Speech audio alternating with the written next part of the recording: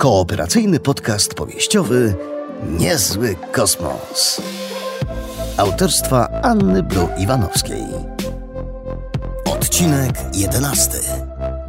Czyta Janusz Zadura. Wstawaj, Elias! Krzyknął Frykas i rzucił w przyjaciela poduszką. Jeszcze 5 minut... Odparł Elio, przekręcając się na drugi bok. Żadne 5 minut, ważny dzień dzisiaj! Ponowił próbę Wadim i łyknął wodę ze swojego nanobidonu. Pijąc zauważył, że Elio nie ruszył nawet palcem u nogi, która to wystawała spod kołdry, więc odkręcił wieczko bidonu, podszedł do łóżka przyjaciela i... Zwariowałeś? Kappa zerwał się na równe nogi. Wodą śpiącego? Wstałeś? Wstałeś. Cel osiągnięty. Misja zakończona. Ale mogłeś delikatniej. Trzecie prawo strategii taktycznej? Oj, nie marnuj energii na nieskuteczne działania. Ależ pan mądry, panie Sigma, no. Naprawdę. Elio w końcu wstał z łóżka, ale podszedł jedynie do szafy z ubraniami i przeciągnął się szeroko. Jestem wykończony. No... Ja się nie dziwię. Wreszcie się dobrze bawiłeś, chłopaku. Szalałeś na tym parkiecie jak dziki wygon. No bez przesady. Zawstydził się Kappa. Nie cały czas. Frykas zmienił ton głosu na bardziej romantyczny. Objął się i zaczął udawać, że tańczy z kimś. Wolną piosenkę, nucąc ją pod nosem. Nie trwało to jednak długo, bo po chwili dostał w głowę z poduszkowej katapulty. Oddaję, zaironizował Elio. Ty no, nie wstydź się. Jak dziewczyna ci się podoba, to dobrze, że z nią zatańczyłeś wolnego bujaka. Nie podoba mi się, a zatańczyłem, bo akurat staliśmy obok siebie. No, tak głupio byłoby tak jakoś odejść. Ale mogła się nie zgodzić. Oraz podoba ci się, mnie nie zbajerujesz. No jest ładna, ale też taka denerwująca, no. Wciąż albo jest sarkastyczna, albo odwraca się na pięcie i sobie idzie obrażona. W życiu bym nie chciał takiej dziewczyny. No co ty, no. Frykas spojrzał na Elia wzrokiem wyraźnie mówiącym: ta, jasne. Nikt nie potrzebowałby żadnych tajemnych mocy, aby odpowiednio odczytać tę wypowiedź. Idę się myć, odparł Elio, który miał już dość rozmowy o jego relacjach z Keptejenką. Jeszcze się kiedyś będę bawił na waszym weselu. Na te słowa Elio odpłacił się Frykasowi identycznym spojrzeniem w stylu ta, jasne. Tylko jego ton spojrzenia był bardziej poirytowany. Wspomnisz jeszcze moje słowa, skwitował lekko pewny siebie Frykas. Chłopaki ogarnęli się i czym prędzej ruszyli na śniadanie. Mogę? Zapytała Dot, która stanęła z tacą nad jedzącymi już Frykasem i Eliem. Ależ oczywista. Wadim wstał i odsunął dziewczynie krzesło. Jak tam się macie po wczoraj? Wybawieni? Zapytała ponownie. Zdecydowanie, nie Elias? Ta, mogło być. Odpowiedział zupełnie bez polotu Kappa i wgryzł się ponownie w uberproteinową kanapkę. Frykas spojrzał na przyjaciela z lekkim zdziwieniem. Zupełnie nie był w stanie zrozumieć, dlaczego Elio nie umie się przyznać do tego, że się dobrze bawił. Ale wybacz mu, stresuje się wynikami. Kadet Kappa? Ulubieniec tłumów, posiadacz fanklubu, syn kontradmirała, wymiatacz tych egzaminów fizycznych, stresuje się wynikami? Racja. Przytaknął Wadim i pozwolił sobie na żartobliwy przekaz bezpośredni. A w takim razie to ty go tak musisz stresować. Aż ty jesteś czasem głupi, Fryku. Rzucił zniesmaczony Elio, wpakował resztę kanapki do buzi i odszedł od stołu. Frykas i Dot Nie zrobili z tego powodu poruszenia, ale nie pozostawili sytuacji również bez komentarza, bo mimo wszystko zachowanie Kappy było nieco dziwne. On jest zawsze taki dzikus? Zapytała kapitajenka. W sumie ostatnio trochę tak, odpowiedział jej Wadim, wodząc jeszcze wzrokiem za wychodzącym z kantyny przyjacielem. Co, to jest zły za tę piankę? To mógłby powiedzieć wprost. Wczoraj nie wyglądał na obrażonego. Kropeczko, szanowna nasza, musisz zrozumieć, że czasy, kiedy to kobieta była zmienna jak pogoda, już minęły. Zażartował Fryk, czym wywołał uśmiech na twarzy dziewczyny. Ale mówiąc serio, Elias ostatnio ma dość ciężki czas. No wiesz, egzaminy, średni kontakt z ojcem, przemiany. Przemiany? Przerwała Dot. Mutacja, zarost, te sprawy. Mhm. Ale on brzmi już jakby był po mutacji. Czasem tak, czasem nie. Tak to już z mutacją jest. Wieczorami piszczy jak przerdzewiałe drzwi z poprzedniej epoki. Uwierz mi, spać się nie da. Jak już wyruszy w misję treningową, to mu stresy trochę odpuszczą. Właśnie, a ty w ogóle na jakim kierunku jesteś? Też celujesz w misję, czy jeszcze chcesz zostać na uniwerku? Frykas bezpiecznie wymanewrował w inny temat i zdał sobie sprawę, że pilnowanie tajemnicy Elia jest dość ciężką pracą. Całe szczęście Wadim był pełen charyzmy i miał gadane, bo pewnie inaczej stresowałby się jeszcze bardziej niż Elio przy Dot. A tak, to przy okazji Fryk dowiedział się, że kapitajenka jest dobrze rokującą panią inżynier i również ma zamiar ruszyć na misję treningową. Dwójka skończyła jej śniadanie i zaczęła iść w kierunku kapsuł noclegowych. Jedno i drugie nie mogło się doczekać, aż zobaczy na swoim łóżku holodysk. No dobra, to ja będę tutaj skręcał w lewo. Panna Kropka w prawo, także to powodzenia. Tobie też, Fryku. Ku nieznanemu. Tym razem to wiadomo gdzie. Na misję treningową! Krzyknął jeszcze odchodzący do swojej kapsuły kadet Sigma. Dot również poszła w swoim kierunku, lekko poddenerwowana, bo nie miała pewności, że na tę misję ruszy. Gdy Frykas był już prawie na miejscu, zauważył, że na korytarzu siedzi Elio. A ty co? Zachowujesz się jak dzikus, uciekasz, a teraz co, boisz się wejść do środka? Frykas podał przyjacielowi rękę i pomógł mu wstać z podłogi. Na ciebie czekam, pajacu. Pajacu? No tego to jeszcze nie było. Ty se, Kappa, uważaj, bo takim zachowaniem to zniechęcisz do ciebie wszystkich dookoła i żadne nadprzyrodzone ci nie pomogą. Oj, perdonamy.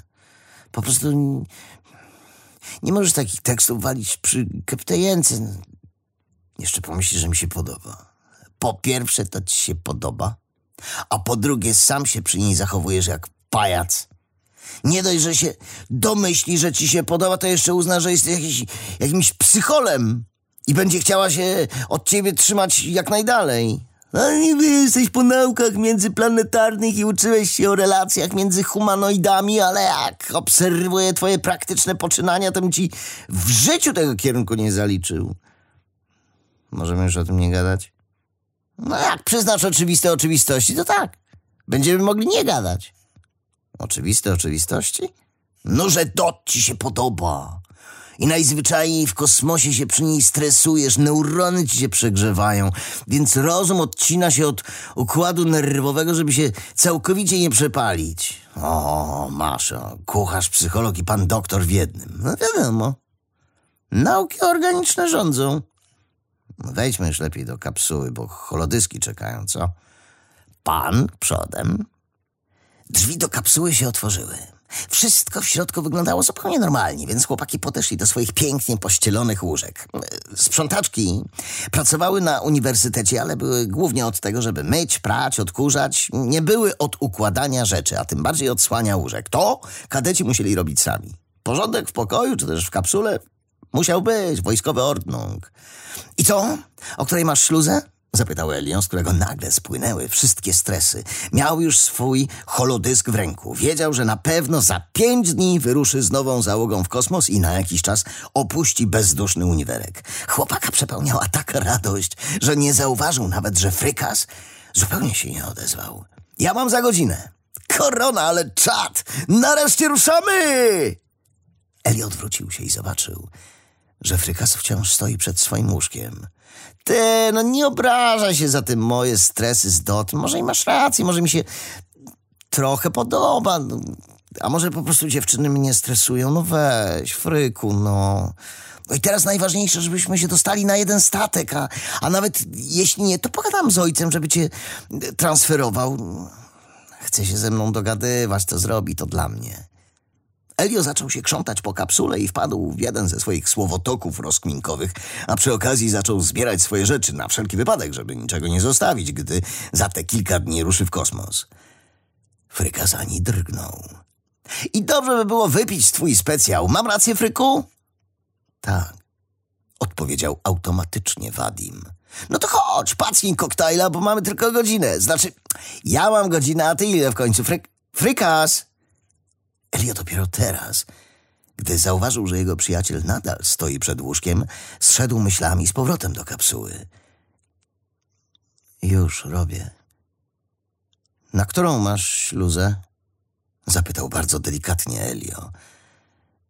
Wolisz koktajl z nutką guarany na bazie yerba mate czy wibracji Pachamamy? Odpowiedział spokojnie Frykas, ale brzmiało to jakby jakiś android czy coś. Wypowiadał się tylko głosem Frykasa. Cała dusza i serce wypowiedzi gdzieś zniknęły. A może być w miksie? Elio udawał, że wszystko jest okej. Chociaż łzy zaczynały napływać mu do oczu. Jasne, miks będzie najlepszy. Frykas w końcu ruszył się i poszedł do małej wnęki kuchennej, żeby przygotować koktajl. Nic nie mówił. Nie patrzył też na przyjaciela. Skupiał się jedynie na myciu, obieraniu owoców. Kappa z kolei patrzył na Frykasa i chciał użyć swoich mocy, żeby usłyszeć jego myśli, ale albo Wadim miał pustkę w głowie, albo Elio jeszcze nie za dobrze opanował tę umiejętność. Nagle jednak oczy Elia rozpromieniły się, a od wewnątrz ewidentnie zaczęła go roznosić energia. Muszę coś załatwić jeszcze. Zapomniałem, zaraz wrócę. Jak powiedział, tak zrobił. Wybiegł z kapsuły najszybciej jak mógł. Stanął na korytarzu, zamknął oczy i zaczął się skupiać. Wyglądało to trochę tak, jakby zaczął medytować. Gdybyśmy w tym momencie weszli w głowę Kappy, to naszym oczom ukazałyby się różnego rodzaju fale. Dźwiękowe, myślowe, radiowe, świetlne. Dookoła nas byłby tylko jeden wielki bałagan falujących kresek. Elio natomiast widział to wszystko zupełnie inaczej. Dla niego to było jak jakaś gra VR, w której fale zamieniały się w dźwięki, postaci i przedmioty. Wszystko miało swoje odpowiednie kolory. Chłopak zaczął powoli iść i chociaż dalej miał zamknięte oczy, to doskonale wiedział, gdzie jest ściana, a gdzie dystrybutor z wodą. Prawie jak wszelkiego rodzaju nietoperzowate i delfinowate, które poruszają się dzięki echolokacji, tylko że one muszą wydać dźwięk, żeby wiedzieć, jak on się odbija po otoczeniu. Elio żadnych dźwięków nie musiał wydawać. Krok za krokiem szedł coraz szybciej, a to dlatego, że w swojej wizji zaczynał odbierać falę ojca. Nie było czasu do stracenia, nie mógł przecież biegać jak szalony po całym obiekcie i zaglądać do wszystkich pomieszczeń. Co prawda pierwszą myślą powinno być pobiegnięcie do gabinetu kontradmirała, ale słusznie, że Elio tego nie zrobił, bo jak się okazało, jego ojciec po śniadaniu udał się do kapsuły z biomem Gliss. Kappa był już pewny, że tam go znajdzie, a co więcej, wiedział, że ojciec jest tam sam. Elio otworzył oczy, wbiegł do toalety na korytarzu, zamknął się w kabinie i znów skupił całą swoją energię, jednak tym razem w innym celu. Korona jasna, Elio, nie możesz się teleportować od tak sobie, zwariowałeś? Kontradmirał złapał chłopaka za ramię i zaciągnął za różowy krzak glizańskiej róży, żeby go ukryć. Spongy, tato, sprawdziłem, jesteś tu sam. I to nie teleportacja, tylko bilokacja. Chyba. Nie wiem jeszcze do końca.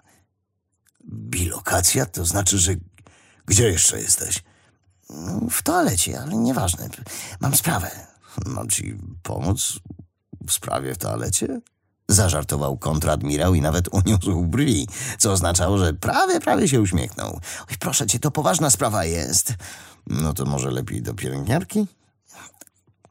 Frykas nie dostał holodysku. Elio nie wytrzymał już żarcików ojca. Tak, wiem. Wiesz? Czyli to nie jest jakiś błąd w systemie? Pomyłka? Przecież on jest o wiele bardziej wysportowany ode mnie. Pisemne też na pewno zdał dobrze. Zgadza się. No to? Dostał tylko 62 punkty w pojedynku. Żartujesz sobie? Jeden pojedynek i wypadł z najlepszej 10 na swoim kierunku? Niemożliwe, no zrób coś z tym. Przykro mi, ale nie mogę. Piankę mi mogłeś zabrać. To możesz Frykasa wcisnąć na misję. Jesteś kontradmirałem, możesz wszystko. To tak nie działa. Ty nie chcesz, żebym ja leciał. Ale wyniki mam dobre, więc teraz uziemiasz Fryka. Bo wiesz, że bez niego nie polecę. Nie wygaduj głupot. Frykas jeszcze... Elio niestety nie usłyszał już tego, co ojciec miał mu do powiedzenia, ponieważ tak się zdenerwował, że rozproszył całe swoje skupienie i znów był jedynie w kabinie toaletowej. Wyszedł z niej z impetem. No, nareszcie, człowieku, coś ty jadł na śniadanie, powiedział chłopak z Wydziału Komandosów, który od jakiegoś czasu czekał na wolną kabinę. Już miałem wzywać pomoc, bo jakoś tak dziwnie się zachowywałeś. Ta informacja nieco wybiła Elia z pantałyku. Dziwnie się zachowywałem?